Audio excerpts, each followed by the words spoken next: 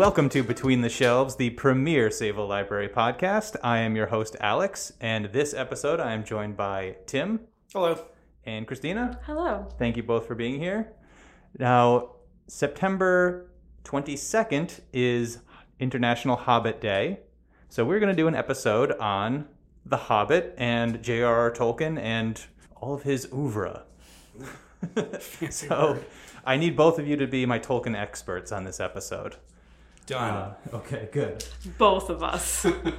So, The Hobbit, if you haven't read it, it came out in 1937, so September 21st.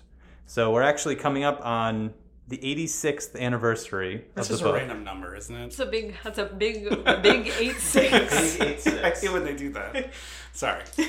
But it is the 50th anniversary of J.R.R. Tolkien's death. Oh, It's okay. 1973, Yeah. September 2nd. So we Couple just days ago. just passed it. Yeah.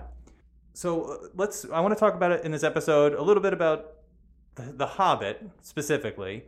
But we can talk about Lord of the Rings too. I mean, they all kind of blend together quite a bit, actually. But I want to talk about the book.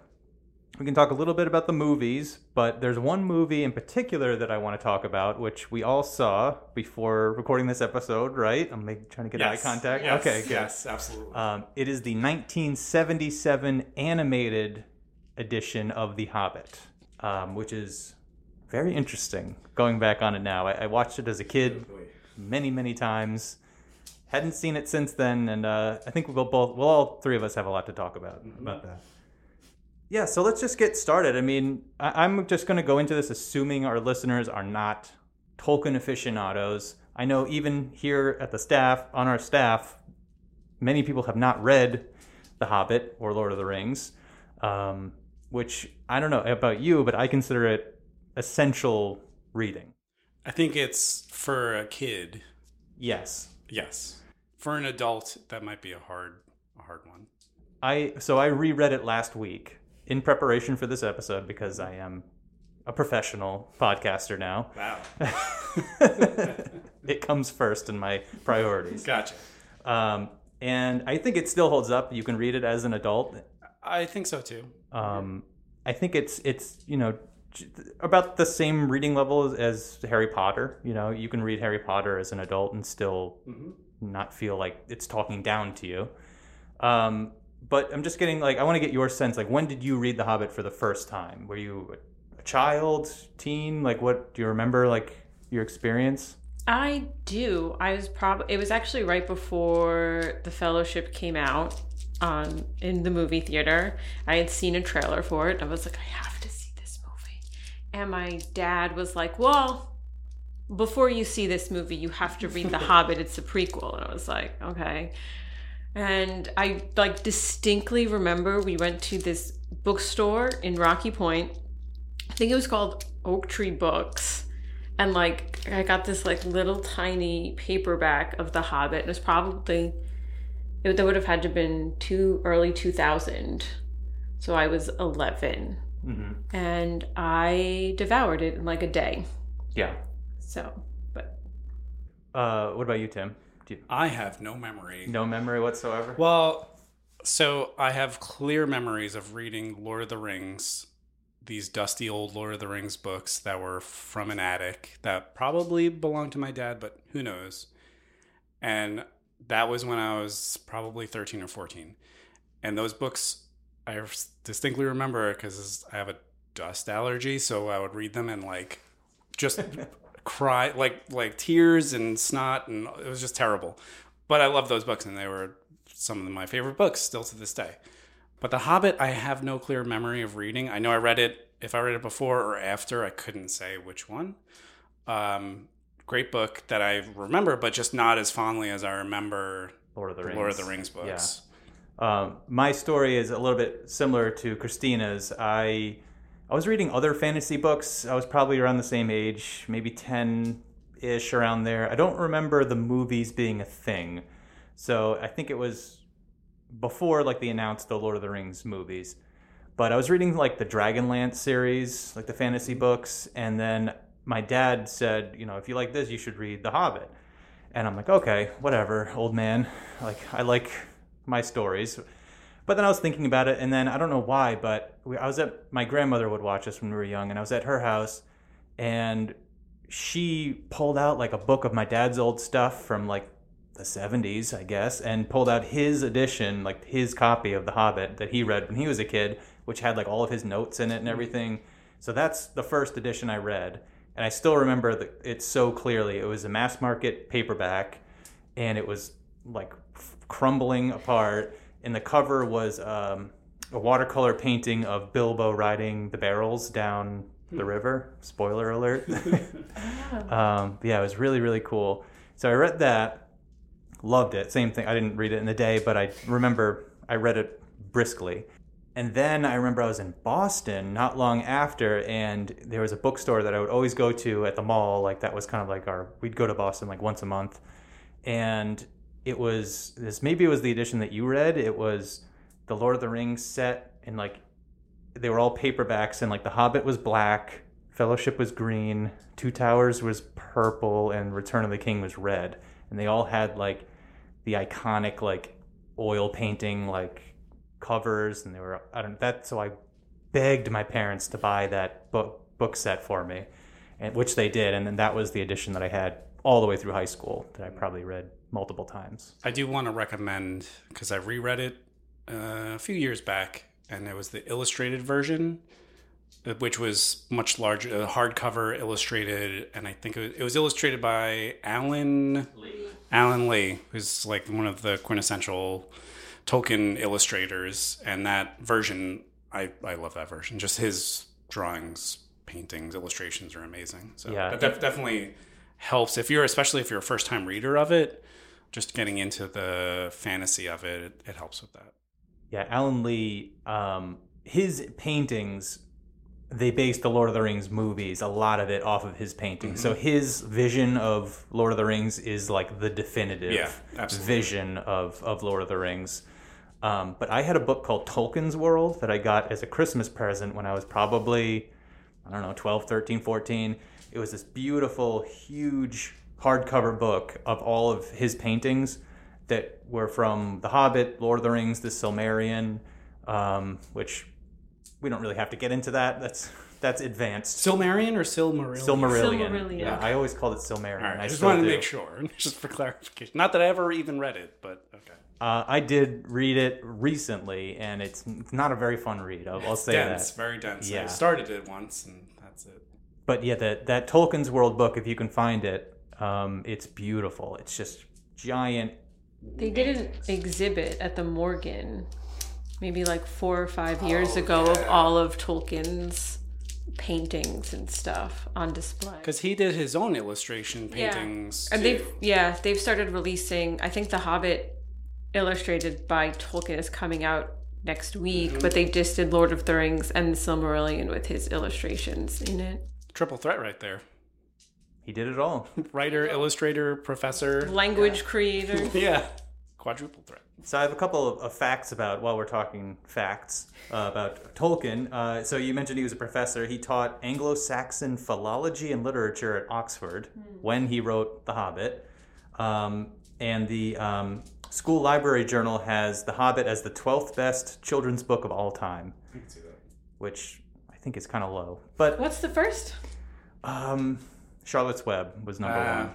That is a classic. It's a classic. Yes. There was a few questionable ones above The Hobbit. I don't remember exactly what they were. Well, I'm sure Harry Potter's... yeah, that was 4 or 5. Yeah. That was Scholastic. Not that they didn't publish Harry Potter, so... Interesting. Yeah, a little bias right there. So yeah, I mean, what were your general... So what age would you say is appropriate? Like 11, 12, right around there? My daughter's 8, so we watched the movie together last night. Oh, really? Yeah. So, and she was into it. I'll get to all the other stuff when we start talking about that. But as far as like reading the book, I could see her, it might be a little advanced for her, but I could see her listening to the audiobook. Mm-hmm. And really, because she loves a good audiobook. So I could see her listening to it and getting a lot out of it. It's a book that's written in a way that can be read aloud and enjoyed that way, like almost like it's like an oral tradition, sort of, which would make sense for writing Tolkien. Style. Yeah, it's episodic because he told it to his children that way. Right. So Oh, I didn't know that. Yeah, it's like it was just like a story he was like telling his children. Interesting.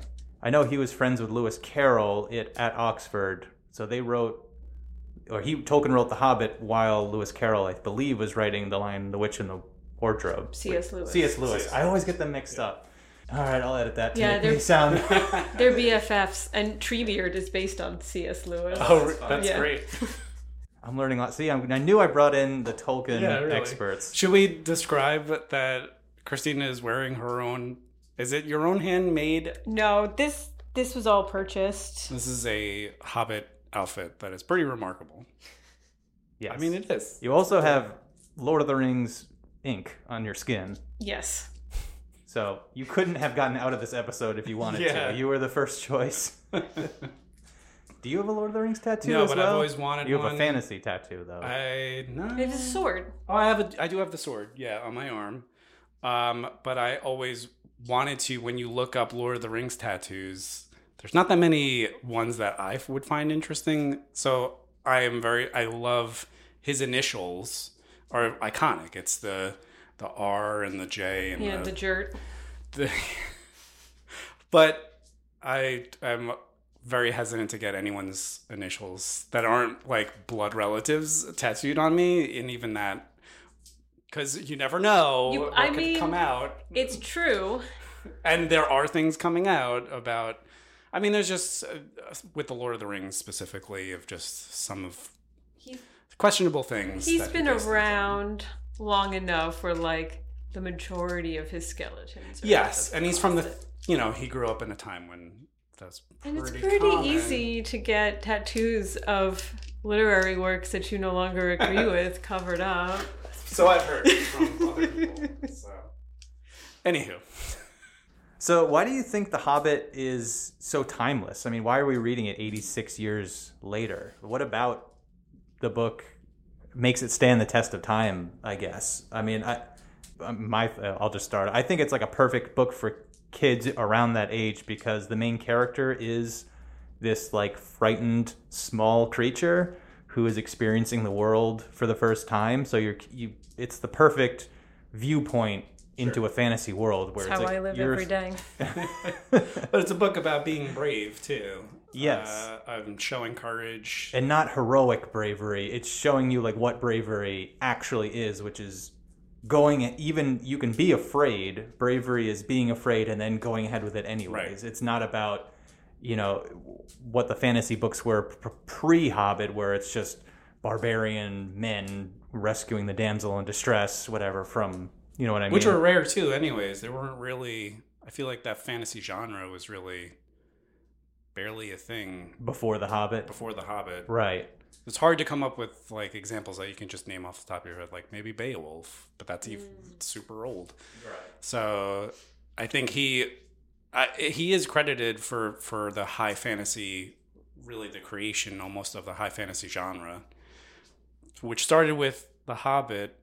But Lord of the Rings was kind of being thought up at the same time, right? Expert Kristina, please. I think sort of. I don't think that just because based on the way that The Hobbit is originally written, didn't intend for it to be like a direct sequel to The Hobbit, because the 1937 edition of The Hobbit is different than the ones we read today, because he did them sort of, add a lot of things to make the connections to Lord of the Rings stronger.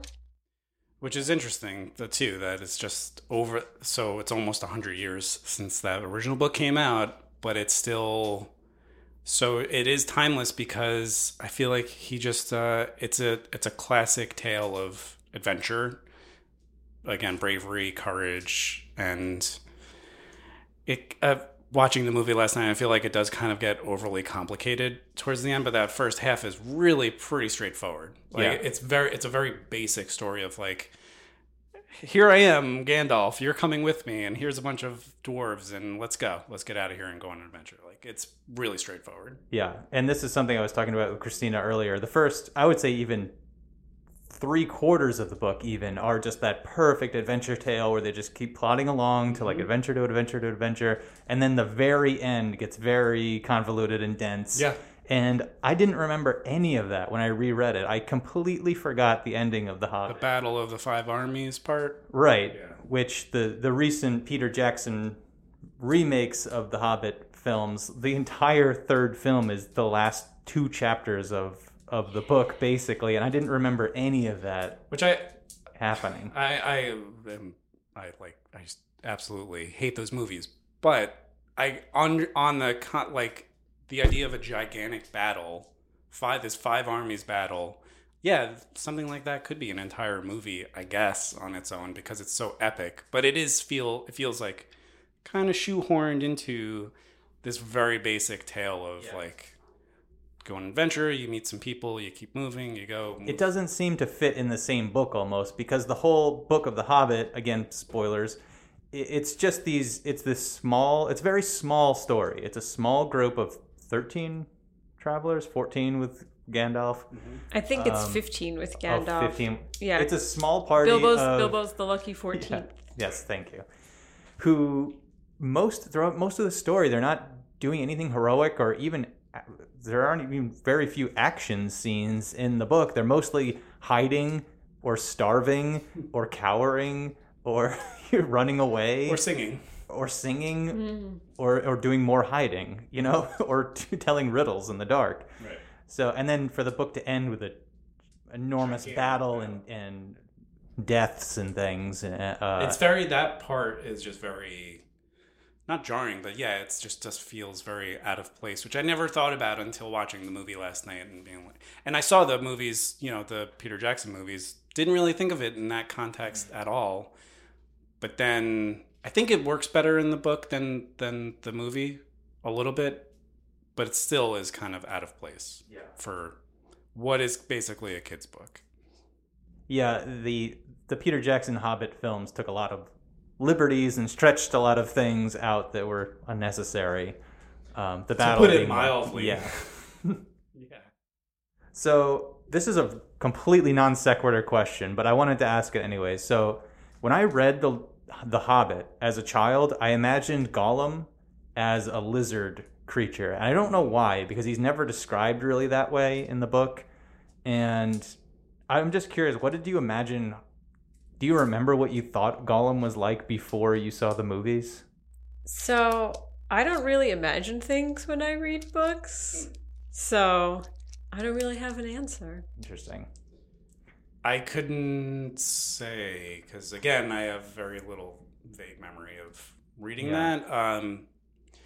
But I think it was watching the animated movie, their interpretation of what he looked like was super different than what I would have thought. Because just a little frog guy. He's a frog. Yeah, he's basically a frog. And I think Julia, my daughter, was kind of like very creeped out by how he looked, because he looked like a weird lizard. She's like, what is that? And I'm like, it's Gollum. Yeah, she's like, but what is he? I'm like, I couldn't tell you in this. Or like, trying to explain like, oh, he's a man or a hobbit that just basically over 1,000 years got changed into a lizard. Like he looked, like you're saying, like a lizard. Yeah.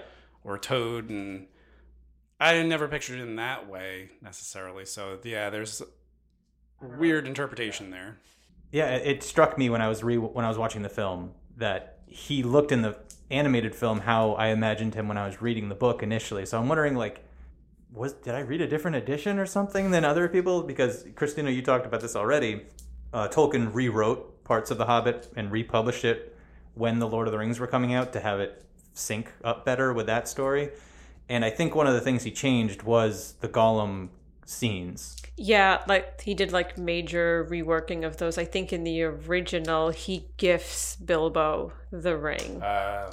Just instead of Bilbo finding it, and so it keeps the grudge going basically into the Lord of the Rings. Makes sense. Okay, so sorry, and thank you for entertaining that non sequitur. I have another non sequitur. The eagles in The Hobbit. Mm-hmm. I was thinking about this when I was reading it and then watching the movie again. Are the eagles in not only The Hobbit but also Lord of the Rings the greatest example of Deus Ex Machina in all of literature? So the giant eagles that come out and save the day twice. At least twice in The Hobbit. And just in The Hobbit probably alone. a dozen times throughout Lord of the Rings. I always I love fantasy, so I always loved that part. Like, but yes, it's pretty ridiculous that they just come out of nowhere and show up and save them. It's so funny. It's like a meme. And it's always epic too. Like it gets me every time. Yeah. I'm like, how are they going to get out of this situation? And it's always the Eagles showed up. It's like, of course. When you're as well connected as Gandalf, you always have a couple of favors up your sleeve. Yeah, really. And the whole reason they explain it in The Hobbit is Gandalf saved the King Eagle's life, and it's like, okay, you repaid the favor. So why did you keep doing it like 15 more times? I don't know. I just thought that was funny that it's always the Eagles. It's always the Eagles. Any other thoughts about the book The Hobbit before we put the book to rest and go to the magical? I don't think so. I just it's a great book. And I think, I do think like every kid should read it because but it also, I don't know, so one of the things in the books is as I mentioned before, the songs that just like interrupt everything. Yes. I actually never liked the songs in the book. I always just skimmed past it because it just felt like it was breaking up any momentum in the story. Yeah. So that's one thing that I feel like I don't know how a kid would interpret it now. So if I do get my oldest daughter to read it, it'd be interesting to see what she thinks. I feel like with the movie, which had their version of the songs, she didn't mind it, but it's interesting. It's just interesting to have something like that in a book that's just so it helps when the songs rhyme. When they don't rhyme, it's really jarring. Or when they're like 2 pages long and then 3 pages of continuous. I don't know, Kristina, what do you think? I didn't really like them as a child either, and I mean they're in Lord of the Rings too. Yes. It just not as many though. I feel like something Tolkien likes, but definitely standouts from the movies, all of them. Definitely, I have a few of the songs that I will play on this episode when we get to the movie. Okay. But yeah, the songs are interesting. They definitely break the momentum a little bit, but they are. I wonder if it's just Tolkien's fascination because he's a scholar of Beowulf and Anglo-Saxon philology and literature. So it's just part of like why these books are so great. They're just so personal to Tolkien. Like he just loves this stuff. So I don't know. You can kind of tolerate the poems. You can tolerate them. But they aren't essential to the plot, so you could skip them and pick up right where you left off. That's why it's interesting that they're scattered throughout the book, and it does go into a bit of world building for the books, which I always love good world and characterization with Bilbo. That's what Bilbo Baggins hates. Yeah, it's true. If you are going to read The Hobbit now, the audiobook is great, and the song, whoever the audiobook narrator sings the songs as well, and he does a fantastic job. Is it not Andy Serkis? It's not. I didn't read that or listen to that one, but I forget who his name is. I'm sorry. I'll put the link into our show notes, but he does the songs very, very well, and they don't really break the flow as much when you're listening to it as reading it. All right. Well, I think we've covered the classic book, The Hobbit. So let's go to a quick break, and when we come back, we'll talk about the movie. And we're back. So I would like to discuss the 1977 Hobbit movie, animated version. So just a little background about this movie, and Kristina, feel free to jump in, because I know you know as much as I do about this. Again, it came out in 1977. It was directed, it was a Rankin and Bass production, who did The Last Unicorn. It was another one of their famous films, and The Return of the King. And the holiday specials, right? The Star Wars holiday specials? No, just like the general. Like, oh, yes. Like, right. Yeah. Which I just want to like Santa Claus is coming to town. Yeah. I always thought it was one person, Rankin Bass. And then the movie came up with the title card, and I'm like, Rankin and Bass? Okay, just... It's like Rankin Jr. and Bass, too. Did not know that. So they're an animation studio, or Are they a studio? I don't even know. Are they the directors? I think they're the producers. Yeah, I don't think it's a I don't studio. really understand how movies are made. Well, especially those animated movies from the 70s. Yeah. It was just magic that they were They're throwing not the together. writers, because there's a different guy wrote it because he was nominated for a Hugo for it. I had his name and it's lost in the notes. Yeah, it won. Well, you already mentioned it. It won a Hugo Award for Best Drama. It was nominated for a Hugo Award for Best Drama. It lost to Star Wars. Wow. That's fair. That completely forgettable. Yeah, right. Like we haven't done multiple episodes on that already. The screenplay for this film won a Peabody Award, which I thought was very interesting. That's a head scratcher for me. I don't know what a Peabody Award is. Writing. Yes. Oh, okay. Writing. Good writing. Good writing. This It movie's has good. This movie has good writing. This movie is certified good. One more note about this. One trivia that I think both of you will appreciate. So the animation studio that made this, they were called Topcraft Animation, and they would later become Studio Ghibli. No way. Mm-hmm. I think kind of in the designs of the characters. In the You can characters, for see sure. Like the goblins and stuff. What I would like to know is it the same studio that did Lord of the Rings, the Fellowship of the Ring animated? So that's a good point. Let's get into that. So there were animated films for The Lord of the Rings as well. Now, the company that did this, The Hobbit, originally had plans to do a 2-part film to do the entire Lord of the Rings series. So part 1, called The Lord of the Rings, came out by the same company, which was made by, which only covered the Fellowship of the Ring and the Two Towers. Right. And I believe it was released on NBC. It aired on NBC. No, I'm sorry. The Hobbit aired on NBC. This was a movie that came out. It was not successful, so they canceled making a part 2. But Ralph Bakshi, the famous animator. Yes, that's who I'm thinking. Bakshi? Is it Bakshi? Something close to that. He did Fritz the Cat, Heavy Traffic, and Wizards. Those were his big films. Heavy Traffic? Heavy Metal? No, Heavy Traffic. It's a different. Oh, okay. Very adult film, not for kids. Anyways, so he was tapped to do The Return of the King, which is going to be the last part. Then that kind of fell through, and yeah, it was just a big debacle, really. But they finally did produce The Return of the King, the final film, which aired on ABC. So the fact that The Hobbit was on, I knew it. You could tell that it was originally on broadcast TV because of the commercial breaks. Clear commercial breaks of fade to black and then fade back in. And it was just like, oh, this is not a theatrical release. No, I completely didn't realize that when I watched it as a kid on VHS, that it was originally aired on NBC. I feel like we were probably immune to commercial breaks like that. Oh, yeah. It was just something we saw all the time, so it wasn't even as register. disturbing. Yeah. But it's very noticeable watching it now, where the music just goes da-da-da-da, and then it fades to black, and you're like, what is this, a Scooby-Doo cartoon? But yeah, so it did air on NBC. So yeah, what did you think about the movie? What are your general thoughts? I realized watching it last night that I never saw it before. Wow. Yeah, because I would have remembered. I got it mixed up with the Lord of the Rings movie, which I really like. I haven't seen that in probably 10 plus years though. And watching this, I really did not like it.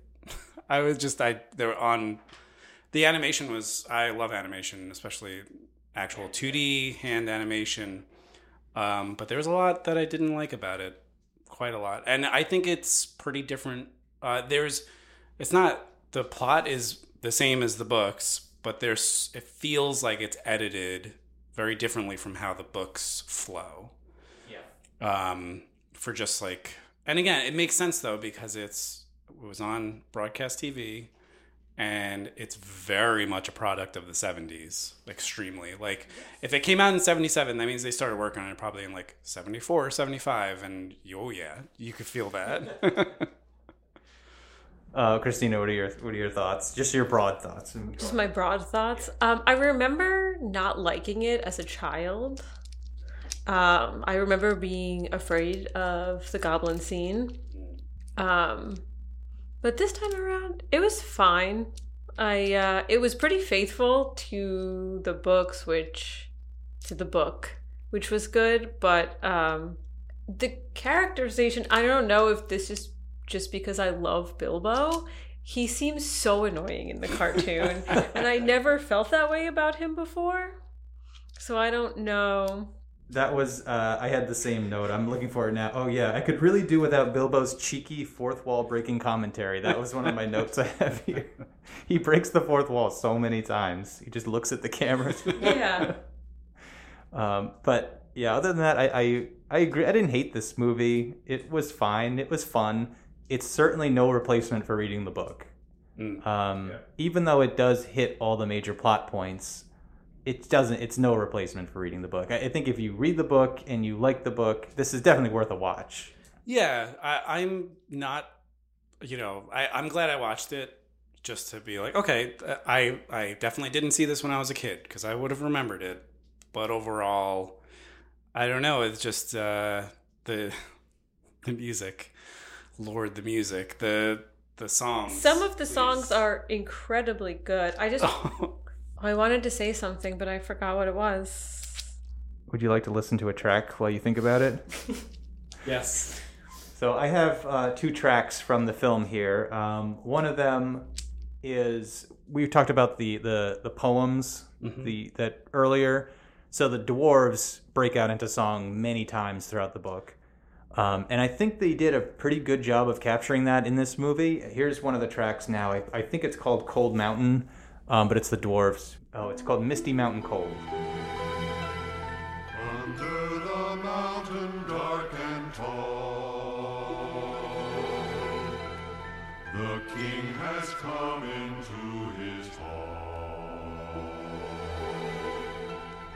His foe is dead, the worm of dread, and ever so his foe shall fall.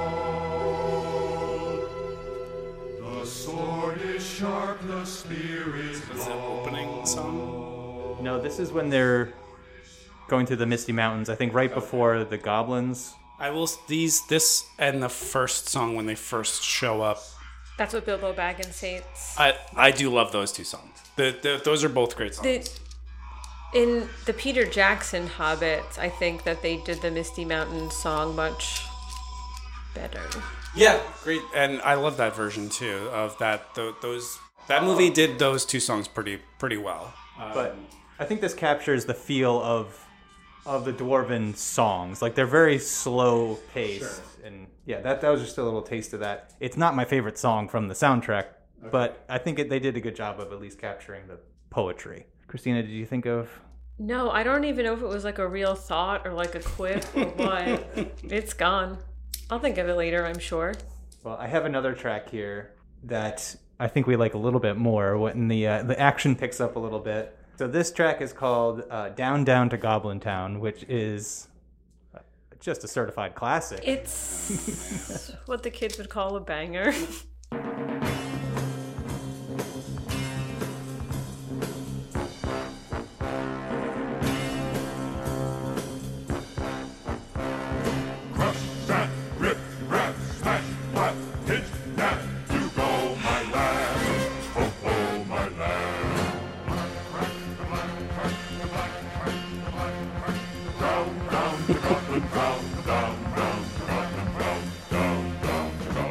What's not to like about this?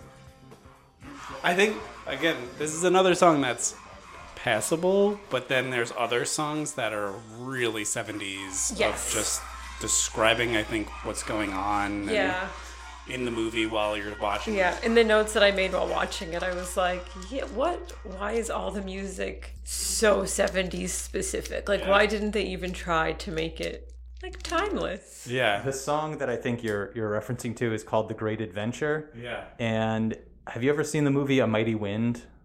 Yeah. It's been a while.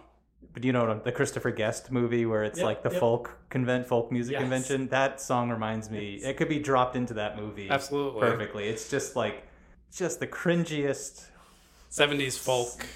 I guess 70s, Yeah. late 60s folk music, and it's just so bad. It's bad.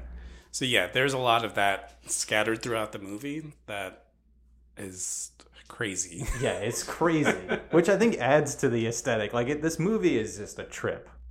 I remember what I wanted to say. I was going to say, I think that the problem is that it's not a book that should be adapted necessarily. It's not like good for the visual medium. Like, that's not. Yeah. It's weird. It's told in like little episodes, kind of.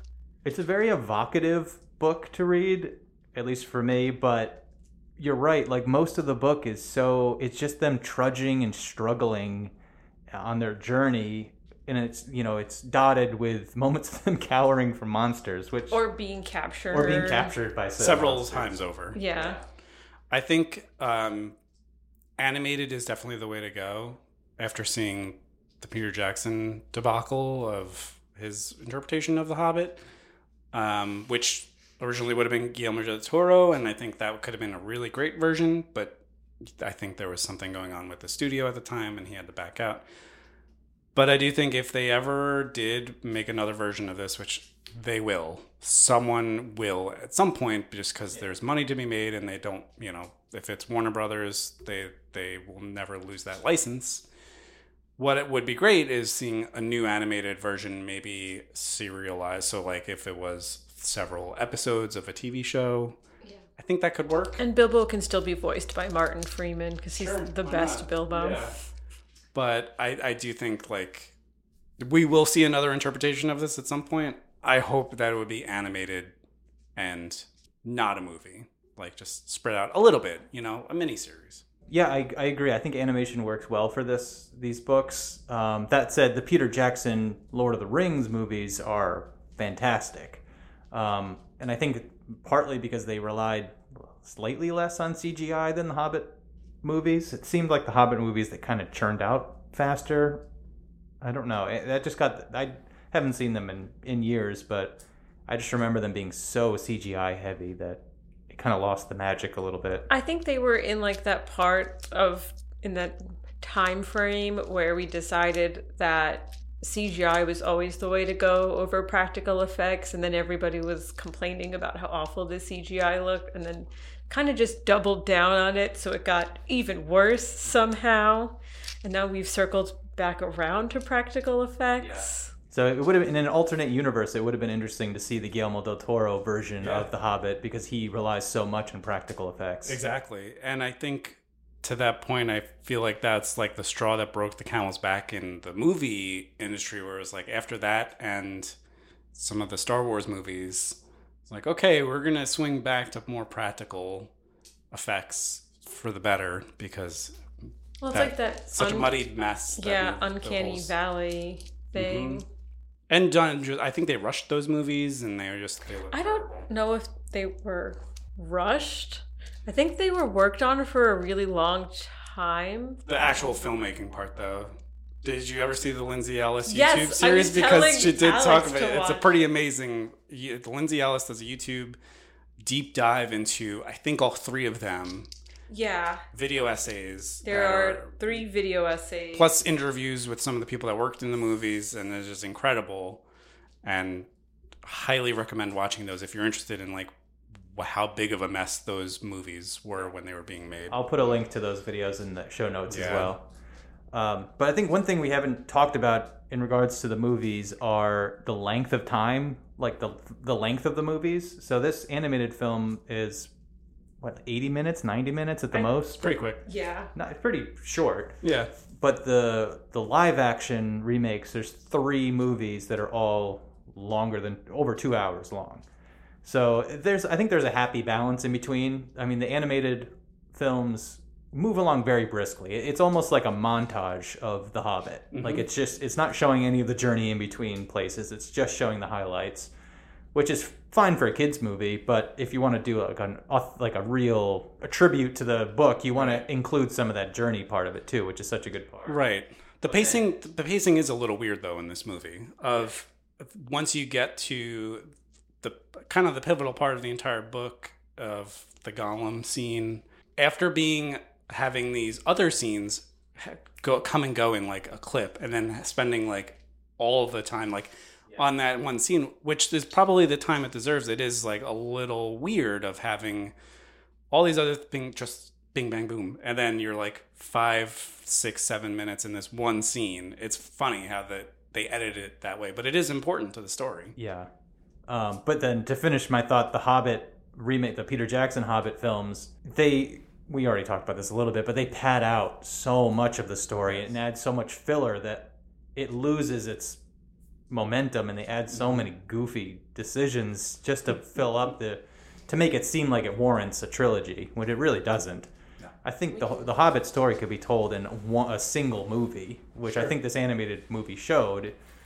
You know, if it had maybe a bigger budget and was allowed to stretch it. 2 hours. Kids can sit through 2 hours if it's good. Yeah. If it's good. If it's not, then... I think we can blame Harry Potter and the Deathly Hallows for... 1 and 2? Yeah, the decision to split these.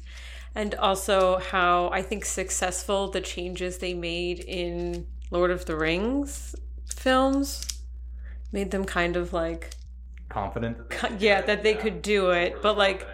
Yeah, the changes that they made were like based on the book, or just introducing another character earlier because the character that does the thing doesn't really come up ever again, so it's not important. Instead of just introducing random characters. Creating new characters. Creating entirely new characters that sort of muddy up the intentions of other characters later down the line. So many bad decisions. All right, so any closing thoughts we have about The Hobbit? I still believe it's a must-read for children, or even adults. If you like fantasy If you like fantasy, you should definitely read it. It's a pretty quick read, too. I mean, you can't finish it in a day unless you have... As a child, I was known for finishing books in a day. I didn't really have much else to do. Yeah, I was going to say. If you're an adult and you have adult responsibilities, you probably can't finish it in a day. But it's a nice read, and the chapters aren't too long, and it is episodic, so it's very easy to pick up and put down. Mm-hmm. But yeah, I think it still offers something for adults too. Absolutely. And I think we settled on the ideal age if you are a kid, if you want to recommend it for your kids, probably 10-ish, right? Probably about this right age. I think so. Yeah. Now the movie. Who do we recommend the movie for? The 1977 version. Like, I kind of recommend the first movie. What did they have a name for the first one? The Peter Jackson. No, sorry, the Peter Jackson. An Unexpected Journey, I think. Yes. Okay. That's not, like, the first half of that's pretty decent. So I would kind of recommend that, but it's hard to recommend that. Definitely don't recommend any of the other two movies at all.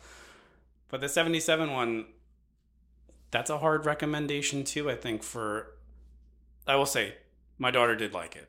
So she wasn't in love with it, but it kept her attention, and she was interested in seeing how it ended. So I could see kids kind of liking it too, for the weirdness of it. Yeah, kids definitely like weird things. Yeah. And it's so of its time. Like, there's nothing that looks like that nowadays. No. With watercolor backgrounds. Well, that's I was very much just like, oh, the backgrounds for this are definitely watercolor with ink and very unique. Yes, and if you're a fan of Studio Ghibli films, the character design, at least the monsters, are very Studio Ghibli. For sure. The cat Smaug. Yeah. Great. Oh, we didn't even talk about that. I really love that interpretation of that scene, of the whole of Bilbo being in his lair, the dragon's lair. I thought that was fantastic and very spotlight eyes, and it was actually pretty tense, and I think they did a great job of making it like kind of scary, but then Bilbo just he's not scared at all, which is maybe that's the bad interpretation part, but like honestly, having reread the books very recently, it was very true to the book. Like, Bilbo by the end is not afraid of anything. Yeah. He got that ring. He can be invisible. Yeah. He's already being corrupted. I think one of the things that I absolutely love. So this is as someone that loves fantasy, loves Dungeons and Dragons, before I even knew what Dungeons and Dragons were, the burglar dwarf, like it's a really good introduction to like Dungeons and Dragons kind of formed from a lot of Tolkien's writings. And for that kind of very basic rudimentary idea of like dwarves, elves, hobbits, like it's fantastic. And that's one of the things I think stuck in my mind as a kid reading it, of just like he's a thief and there's a map with like weird secret instructions on it. All that stuff is great. So I think if anyone likes any type of fantasy, watch the movie and definitely read the book, because it's great for that. This is the origin source of everything Dungeons and Dragons. Yep. It's all there. A lot of high fantasy also. Yeah. A lot of Tolkien clones. Yes.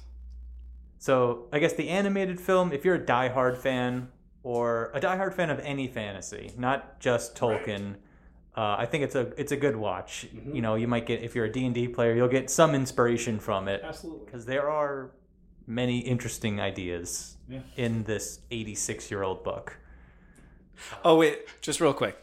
So whenever someone gets killed, the camera spins wildly or has some weird dissolve because it's for broadcast TV. I just thought that was really funny. And that's just like a quick aside of just, Julie was like, what just happened? I'm like, she's like, are they dead? And I'm like, yeah, but they died.